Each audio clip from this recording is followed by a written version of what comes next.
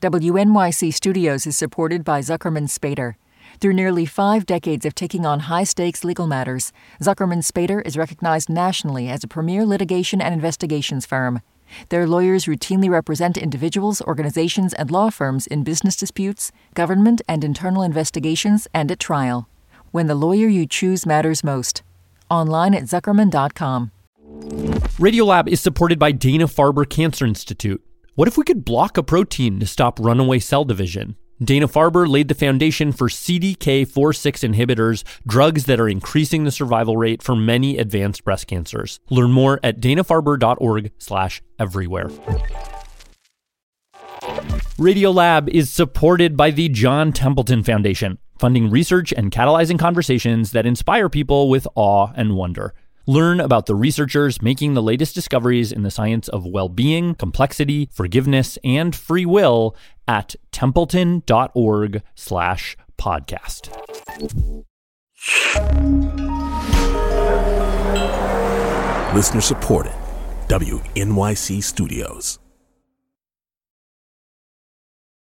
Oh, wait, you're listening? Okay. All right. Okay. All right. You're listening to Radiolab. Radio Lab. From WNYC. See? Yeah. Ba, ba, ba.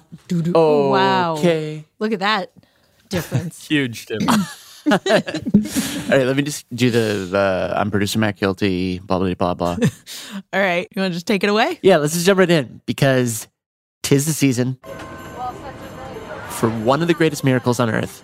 Not the birth of Christ, virgin birth, pretty wild stuff, but actually the miracle of human flight. Hello, everyone. My name is David, and I'm your chief flight attendant on behalf of the Okay, captain and the now I should say this is not a story. I don't have a story to tell you. Who needs a story? Matt, throw us whatever you got. We're captive here. All right, so I wanted to start on a plane because millions of people around the world are going to be on them around this time of the year. Yeah. But also because of this thing that happens to me every time I fly, which is like, all right, you're on the plane, you're out on the tarmac, you're waiting to take off for a while, a long while, and then Flight attendants, prepare for takeoff, please. the engines start to whir, and suddenly you feel this like, that jolt, like the whole plane starts shaking. You can hear the seats rattling. The plane is just going faster and faster. You're doing something like 180 miles an hour, and then all of a sudden you're just like, oh, and you feel that little rise, and you leave the earth, and you can see the ground just start to fall away. And the higher you get, you can start to see the snakings of the freeways and the highway systems and the parks and the neighborhoods. And then all of a sudden you're in the clouds. That's where we used to think that gods existed and angels, and like we're just up there. And maybe you take a moment to kind of just take a breath, relax. Feeling a state of pleasant anticipation about the place you're going to be when you land. I actually talked to Dan Kois, who's a writer for Slate, who pointed out to me that one of the incredible things about being up there with all these people is, you know, we're 200 people or so, and we're like a little civilization. Soaring through the sky, which is actually kind of where everything goes wrong. Because what it means is it's just you and a bunch of people trapped inside of a relatively small metal tube. And any agency we have over ourselves has essentially been stripped of us. You are literally strapped into a seat, no longer in control of your physical body or your fate. It is in other people's hands. And you start to wonder, who are these other people? Like, is the person next to me a loud snorer or a drooler on my shoulder? And there was that guy across the aisle who looked, hey, hon. Hey, honey. Super flirty with the flight attendants. Is that a kid behind me? They might kick the back of your seat. Somebody sounds sick. Like they're coughing a lot. What if our pilot's a bad pilot? We could crash and I might die. And slowly you are confronted with the fact that this glorious miracle of human flight is really just some sort of like weird endurance test. Yeah, or like a test of your worth. Like, can you make it through this challenge with your humanity intact in order to earn the reward at the end, which is that you're in Palo Alto or whatever. Okay, this is Radiolab. I'm Lulu Miller. I'm Latif Nasser. And today, to ring in the holiday airline travel season, we are going to take you on a flight. A flight through the sometimes stressful, Sometimes scary. sometimes disgusting, Sometimes pleasant. endurance test that is flying commercial. We have got 3 different stories that examine 3 different elements of this strange little civilization in the air. And to kick it off, Yeah, it's like in all the tens of thousands of miles of space, these few inches are the most contested. producer Matt Kilty. Okay, so Matt, maybe just rewind Yeah, a second. Yeah. Okay, go back. Airplane Civilization. Let's see. What do I? Gonna bring back Dan Coyce for this. So in our little civilization, I think of the pilots, the flight attendants as sort of the guardians, the providers, the authority figures, and then also up at the front of the plane, you have the first class passengers. They're in another universe. Oh, you won't believe what he said. Talking about whatever they talked about, drinking champagne and mimosas. He said bootstraps. They're probably in their pajamas. Being massaged. And I said, no, Bradley. Loafer tassels, not bootstraps. But the rest of us, We are in the endurance test, 35 rows of 6. where you're stuck in these seats that seemingly have no cushion, just fabric. And that's where you are for your flight. Upright, locked position, except for when you finally Hello, everyone. The captain has hear turned the off little the seatbelt fasten sign. seatbelt sign, and you may Your now first little bit of board. freedom on the flight. And if you want, to your left, there is that, oh, so nice little metal button, the recline button. It's such a delicious button. It is perfectly concave for your thumb to just like nestle right into. It's like a little bed for your thumb. It wants to be touched. It's begging for you to touch it. But the thing that I have not stopped thinking about for the past month is how this little button actually contains this sort of basic moral dilemma, which is, do you push it and push your seat back, taking up a little bit of space from the person behind you for your own comfort, knowing that that might make them less comfortable? Well, I mean, so the And basically what that means for Dan every time he flies on a plane, right before the seatbelt sign goes off, he's sitting there waiting, hoping, wondering if everyone will just this once prioritize the health of the community over the comfort of the individual. And then the little ding goes off and you discover that people don't. Yeah. They don't care about the community. They're not willing to sacrifice even a tiny bit of comfort for the greater good. Oh, come on. That feels so extreme. Well, I think it's sure, but I Is think Dan a tall gentleman? Oh no. Dan's 5'9". Okay, that's my land. But no, I think Dan has a point here, which is if you choose to recline, not only are you taking up someone else's space, They then feel they have to recline. And so you are setting off a cascade of unpleasant circumstances right down the line as every person now faces this decision about their own comfort now under duress. but you have to admit that it's much more comfortable to be reclined than it is to be upright. Is it much more comfortable? How much of a recline do you get on a 5 degrees, typically. A 5-degree recline. But in such a confined world, that little bit is at least something. It's like a little gulp of fresh water. It's like a little, Yeah, I agree. But it's hard to imagine that the difference in your happiness from reclining 5 degrees is even close to the increase in unhappiness of the person behind you who now has your seat in their face. So Dan's solution is basically, therefore, no one should recline, which feels pretty extreme. Yeah. And actually, I was talking to my roommate about this, who loves to recline. And she said, why not everyone just recline? And then you maximize happiness for everybody if everybody gets to recline. But then bathroom seat. the last row doesn't have the ability to recline.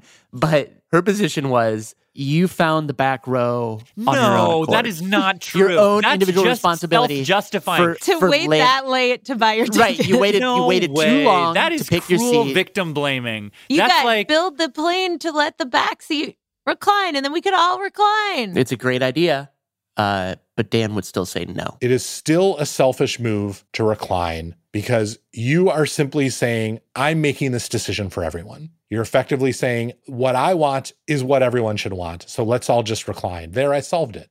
Okay. Now I'm starting to feel like a monster. You're a recliner. You're a major recliner. Yeah, it's like I'll take my little corner of like, I'm usually anxious. And so I'm like, I got to take that extra 1.5 inches and like try to find a little comfort. Okay.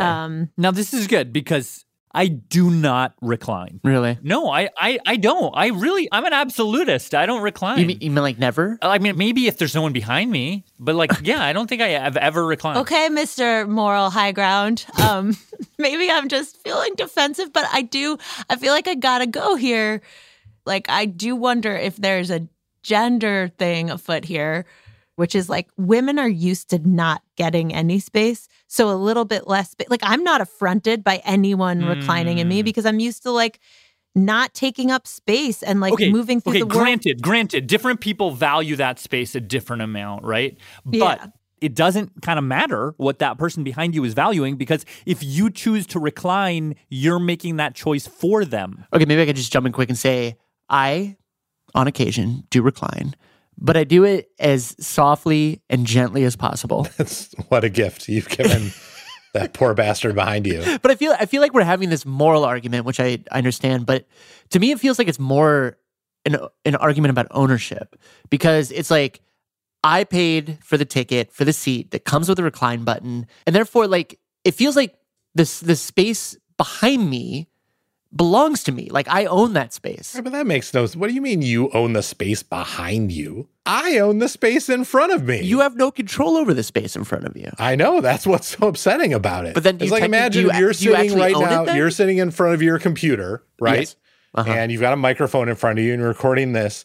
And what if your next door neighbor just fucking showed up and like put his lawnmower on your desk? It's exactly the same. Well, but it isn't, because it feels slightly different. It's like, what if, it feels more like if there was like some sort of movable wall with my neighbor that I had no access to control, but they paid their price for their apartment. And it's just like one of the features of their apartment. And so if for some reason they need to like, they're having a large dinner party and they need to move the wall over 3 feet, they're just going to be like, do you see in trying to invent this analogy that it's insane?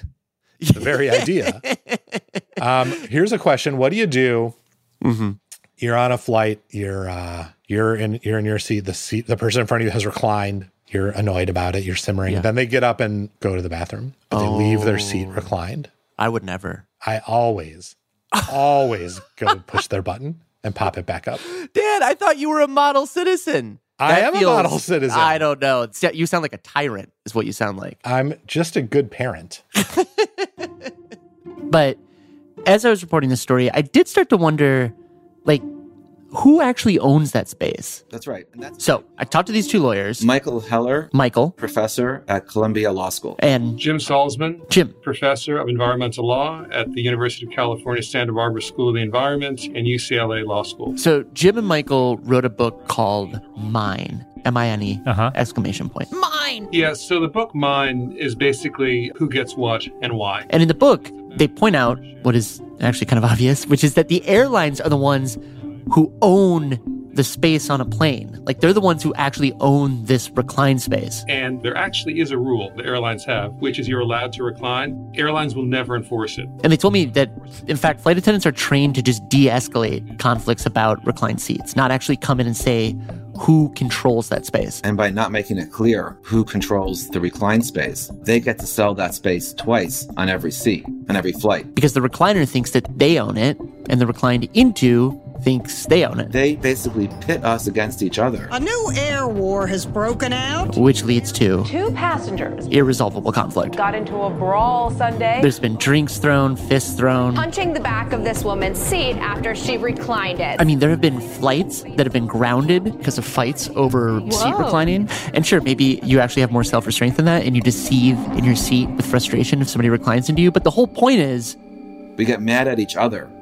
We turn against each other because we're in this confined space where we all think we own this precious little sliver of it. And it's mine, no, it's mine. Lets you experience that conflict as being between me and you, rather than between being us and the airlines. So this is all the airlines' fault.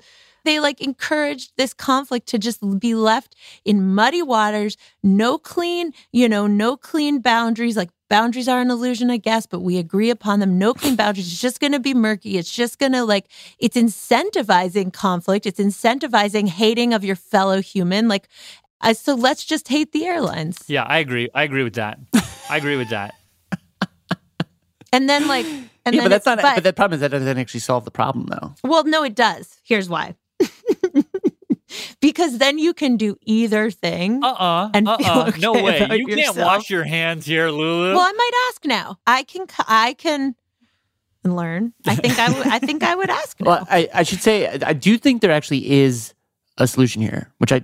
Okay, say it. Okay, so there was this research done by two other lawyers, actually, back in 2014. It was something that was published in Slate. But these two lawyers did a survey. It was online where they polled, I forget how many people, and they were trying to figure out, is there actually some sort of solution that seems viable? So the research showed that actually just asking somebody, trying to be polite, trying to ask can I lean back or can you please move your seat forward is ineffective. That doesn't actually get you what you want. Ineffective. Yeah. And so then they started asking, well, how much money would it take for you to either stop reclining or for somebody to give up the space in front of them to allow somebody to recline?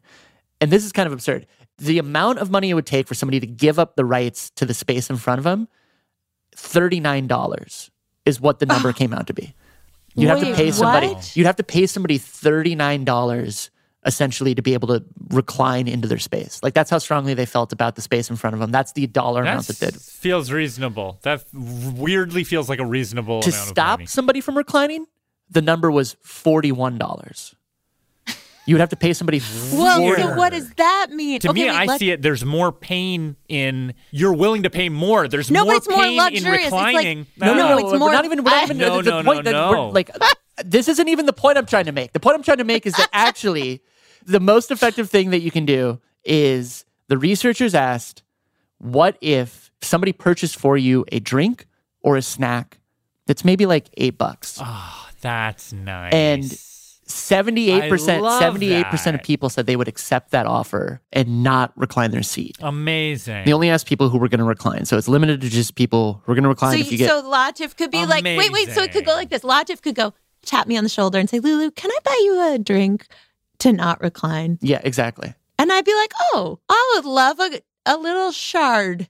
And then I'd be like, Latif, can I buy you a drink to recline? And you'd be like, well, I don't want a fancy cocktail, but you could buy me a tomato juice and one of those expensive cheese plates. And then I'd be like, okay. Oh. Yeah, I can recline now. That's classy. And isn't that so sweet? It's so cute. It's sweet, but it's back to capitalism. What? No. It's gift giving. It's transactional. I mean, you're saying the solution to the problem of the planes selling that space twice is to buy more snacks from them and give them more money. Okay.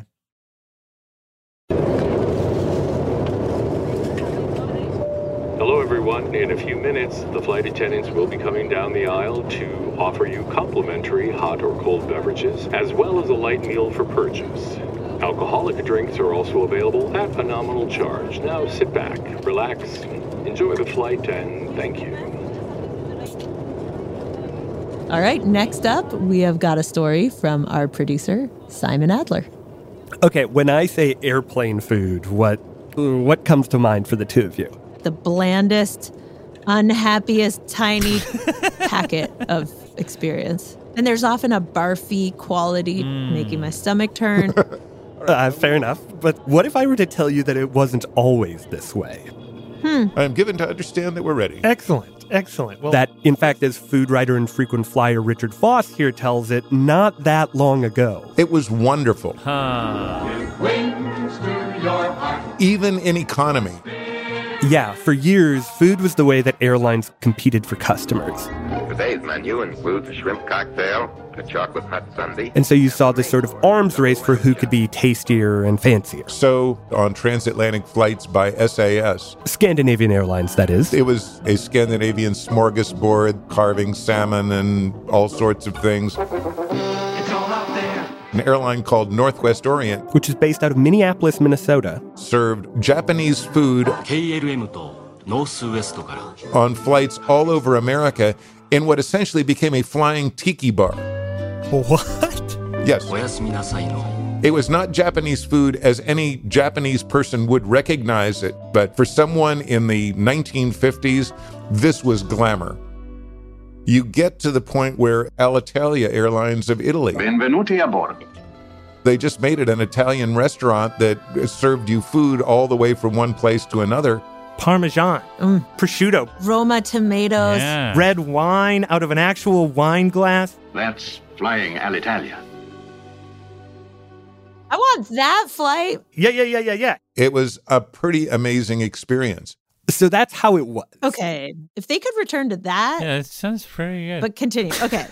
Well, how airplane food became the sad, sorry thing it is today, you could argue, all began with an olive. What? Yes, Crandall's olive. Because olives are great. Huh. I love olives. Me too. Well, they ruined it, and here's how. Okay. Back in the 1980s, American Airlines had the CEO by the name of Robert Crandall. See that costs now exceed revenues. And that means, of course, that we are losing money. Tough guy with slick back hair and glasses, and, he was trying to make the company more money. And what happened is he was on an American Airlines flight where a meal had been served, and he looked and he saw that most of the other passengers had left the olives from their salad sitting there. And that just bugged him. Sure. He was thinking, we're paying for these olives and no one's eating them. So he basically went back to his office and said, cut the olives. And then he started looking at everything else. Why are we using cloth napkins when regular napkins will do? Cut costs. Who needs metal branded silverware? Be a winner. Next, stop giving people the entire can of Coca-Cola and instead pour it into a tiny little cup and you get 6 ounces. Before long, you got to pay for your goddamn cheese and crackers that they give you in the little box. Like, here's a damp rag, suck on it and then pass it to the next guy. You're right. Exactly. Pass it to the next guy. Exactly. And then on top of this, 9/11 happens. Okay. And I don't know if you remember, but in the months after the attacks, overall, the industry remains in a slump. Planes are only 62% full. Revenues down about 40%. airlines were going bankrupt. Continental has announced unspecified cuts. American Airlines also fighting to stay out of bankruptcy. And so they sold off their flight kitchens. And these airline-owned smaller kitchens got replaced by companies like Gate Gourmet. Okay, we're now entering. The dish room and the storeroom, I just want to explain as we walk. Companies that began churning out airplane food for tons of different airlines all at once. This hour we've got 13 flights going out. Next hour we've got 24 flights. I went and visited one of these places just a couple miles from the Newark airport. This massive warehouse the size of nearly 6 football fields. And here, we have trucks coming all day long. 24 hours a day on a scale that's almost impossible to comprehend. We use 7,000 pounds of wet ice a day. Ingredients come in through the loading dock. We get pallets and pallets of stroopwafels, Biscoff cookies, pretzels. And are prepared in this stainless steel-covered industrial kitchen. Mashed potatoes, we need to make polentas, mushroom deluxe. As we entered the kitchen, the executive chef, Mark DeCruz, here was preparing some breakfast items. If you walk my kitchen, you see we are braising, sauteing, stewing. So how many eggs are you going to go through today? It will be 2,600 eggs. Eggs that will leave on little plastic trays. And how many meals do you think you make a day? We make roughly like 15 to 20,000. 20,000 or so at a time. Wow. Thank you so much. You're welcome. We're going to go back out. We're going to go to cold food now. And I got to say, walking away from that factory tour, I was left feeling that it's a minor miracle that we have food on airplanes at all. And also that, at this scale, there's just no way, no matter how hard chefs like Mark DeCruz try, that this food is going to be that tasty. But then, as I kept reporting this, I learned that these chefs are actually up against another challenge, one that has nothing to do with the airlines. We can do a bit closer. Hold on. Let's put that about there. And everything to do with us. Is that better? Yes, there. Now you sound nice and rich and full. So this is Charles Spence, head of the Cross-Modal Research Laboratory at Oxford University. I'm interested in the senses. And he says to understand why airplane food doesn't taste that good, we have to appreciate that taste, it isn't just what's happening on the tongue. Our experience of what we call the taste of food, which is really the flavour, is probably one of the most multisensory experiences that we have, because it really does engage all of the senses. The coating you get on the inside of your mouth, the melting sensations. You know, that's all touch. The meaty, creamy, burnt of my wife's cooking kind of flavours, which is actually your sense of smell. And crispy, crackly, crunchy, those sort of sounds are really important to our enjoyment of food. And in an airplane at 30,000 feet, he says, all of these different senses, they're under assault. Take smell, for example. In an airplane, it's super, super dry. Equivalent to being in the desert. And what that means is your nose is going to be not as moist. And so the little food molecules floating in the air, the ones that you're meant to smell, they're going to have a harder time sticking to your nose. Wait, for smell to work well, it needs to be a little like humid? Yep. And therefore, you're going to miss all that meaty, creamy, burnt goodness. However, Charles says there is another stranger culprit at play here. Beyond smell, it's really the engine noise that plays a really important role in suppressing our ability to taste. Turns out that the 80 or so decibels of white noise that are pounding your ears from the jet's engines, they reduce your ability to taste salt, reduce your ability to taste sweet, and increase your ability to detect and enjoy umami. Increases your ability. Increases, yes. So that you need 20 to 30% more salt and sugar. And significantly less MSG or umami seasoning. To get the same taste experience as somebody down on the ground eating the same food. What? Yeah. Oh, we know now that this is really the thing. So in 2014 we published a paper saying, why there's something about that white noise that messes with us. And they've documented this in people both up in an airplane and then also with people down on the ground using just like headphones. Yeah, just playing them 80 to 85 decibels of white or engine noise. Their taste thresholds did change in this way. Sweet and salty being harder to taste, umami easier to taste. That is so bonkers and specific. Doesn't that make you want to know why? Why sound would affect taste? And particularly umami, like why that union? I think no one's got the faintest clue. What level? Okay. But they're pretty sure that this is why people drink so much tomato juice or so many Bloody Marys when they're in flight. Yeah, tomato juice has got lots of umami, and Worcester sauce is another rich sauce. It's like the most umami-ish thing you could drink. We are such weird animals, man. Oh, yes. Okay.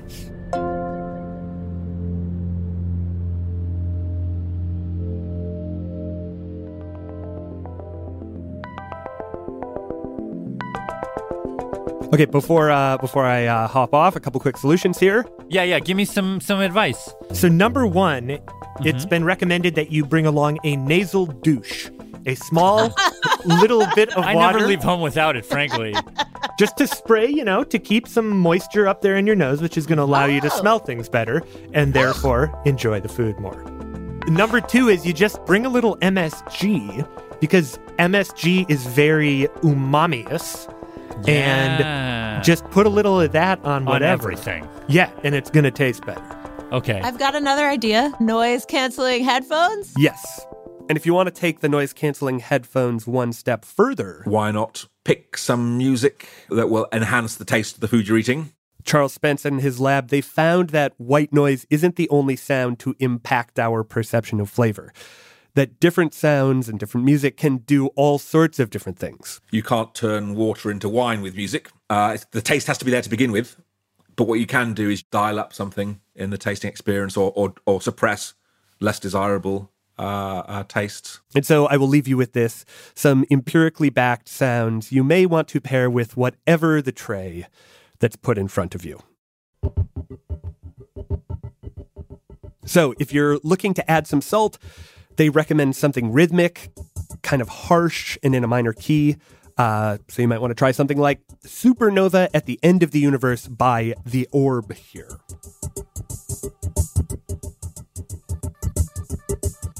If you're looking to bring out the bitterness, it's hard to do better than William Basinski's The Disintegration Loops, thanks to its low, brassy drones and occasional crackles.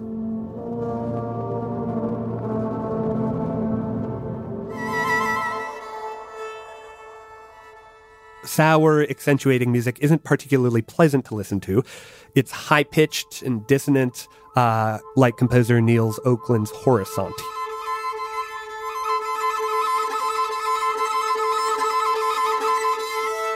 And then, lastly, to bring out the sweetness, you're going to want something melodic, higher-pitched, and probably with a piano somewhere in there, oddly enough. Like, for example, Antonio Romero's Fantasia here.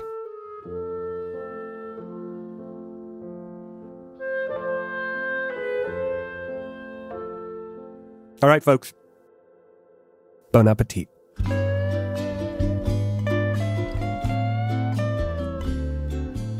Hello, everyone. We hope you enjoyed your meal. The captain has turned on the seatbelt sign. Please return to your seats and keep your seatbelts fastened. We'll be right back. Stay put. Sit down. Thank you.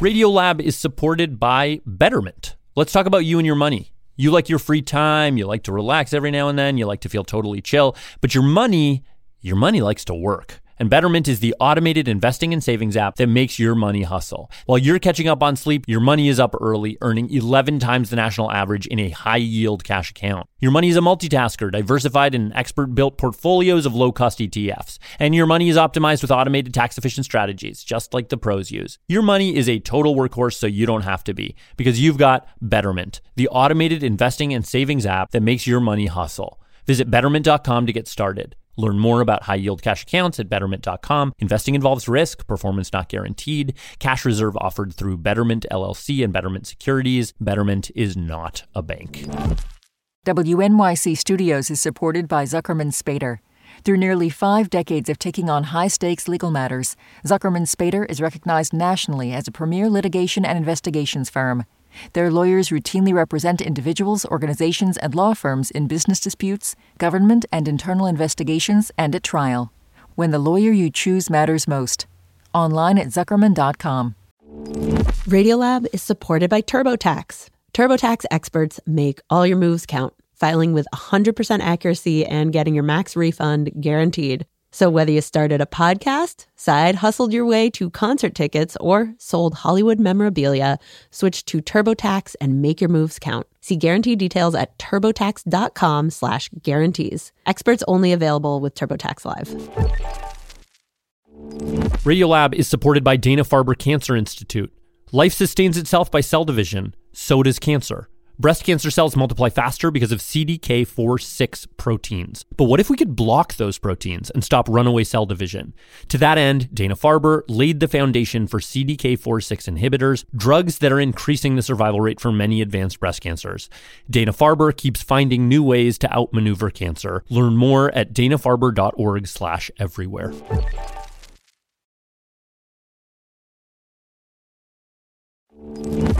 Lulu. Latif. Radiolab. And now, producer Rachel Cusick. Okay, so there's this very specific moment when I'm flying. It's after I've scooped out the very last bit of the world's most unsatisfying meal. I've kicked off my shoes. Everyone's like, push their seat back. Who's gonna push their seat back? For the first time all flight, I feel relief. And then usually at that exact moment, this little bubble arrives in my stomach. This bubble, it starts out small, but then it feels like it finds other bubbles and it grows and moves inside me. And pretty soon I feel like a lava lamp Rachel, tell me you are not doing a whole story about farts. Sorry. Every single time, it's not like I was farting all day and then it just like continues on the airplane. It's like it just kicks on this switch in me that happens once I hit cruising altitude. And I go into this panic mode because I'm like packed in like a sardine with all these freaking strangers around me. And I've always thought it was just me. But I have had wind. You've had cabin pressure. I had cabin pressure. It is not. Turns out somebody passed gas on an American Airlines plane. The airplane fart. Fight broke out over a passenger who allegedly refused to stop passing gas. Is a global problem. Thousands of feet in the air, the pilot is forced to divert. And everyone had to be removed from the jet. It was that bad. I'm just in a ball of discomfort.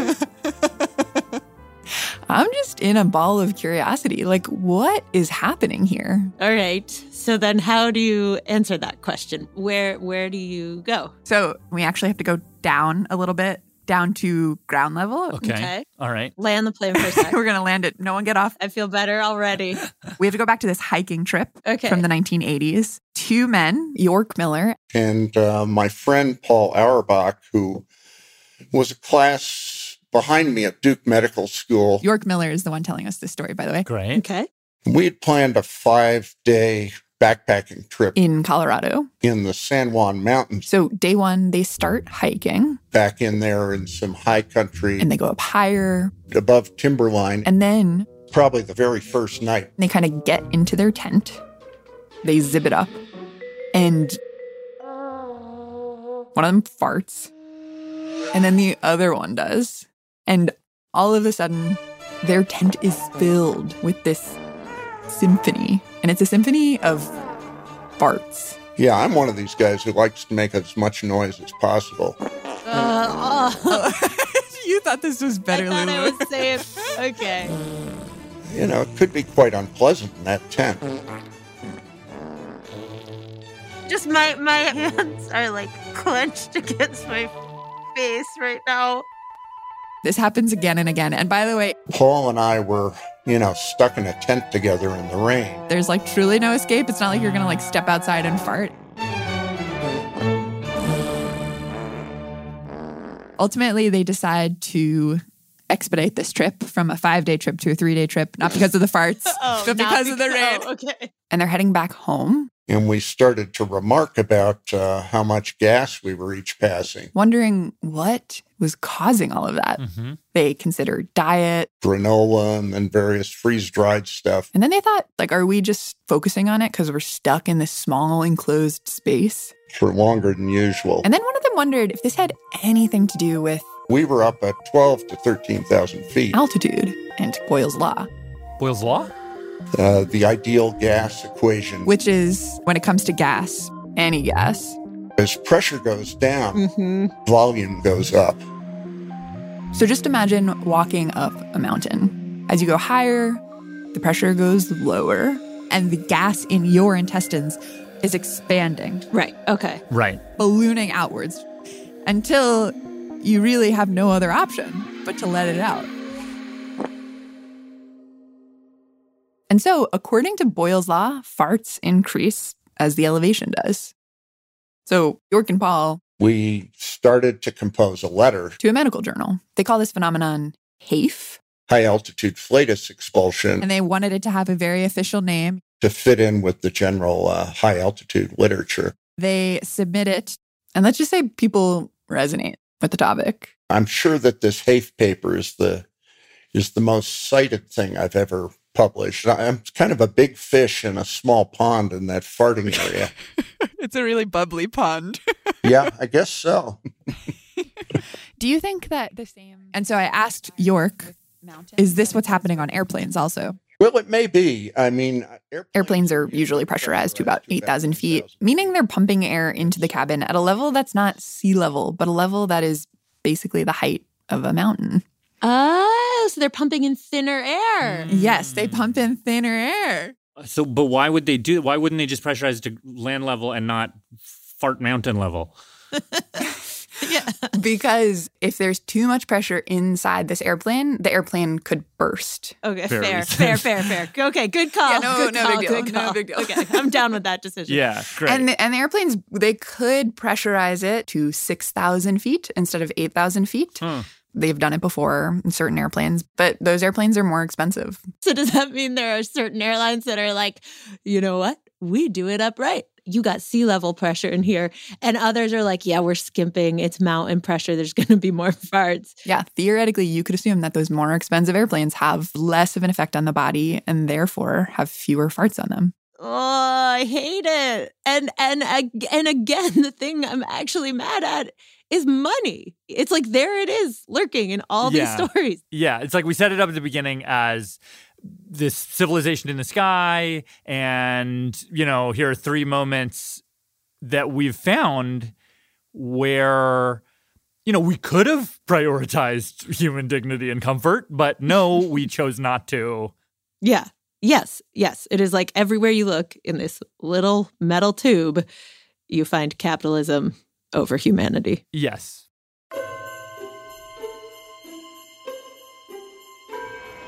All right, well, should we get off this plane? Let's do it. Hello, everyone. We're beginning our final descent. Wait. Before we go, I just have one last little tidbit that I think could help us clear the air.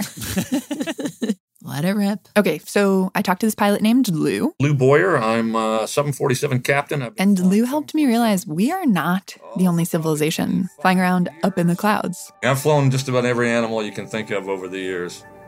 And you two, buckle up and put your seats in the upright position for what I'm about to tell you next. Okay, all right. In his 30-plus years of flying, Lou has flown bears. Horses all the time. Small containers of reptiles. You know, we get snakes. Samuel L. Jackson was not lying. There's actually snakes on planes. Yeah. We flew 562 llamas. When we took off, at least it was 562 llamas. And when we landed, it was 564 because we had 2 live births while we were en route. Wow. Lou has flown fish and cows and elephants. I've flown whales. I've flown tigers. I've flown everything. You've flown whales? I don't know. They need a whale, I guess, in Japan for aquarium, and they don't have one. I guess they fly one in. You know, I mean, it's he's flying whales, folks. Yeah. I'm picturing like Noah's Ark. That's a pretty good imagination there. They just don't roam freely on the main deck. Do they have like big giant aquarium pools that you just like one at a time you plop a whale onto the plane? Yeah, sort of. It's its own little capsule, if you will.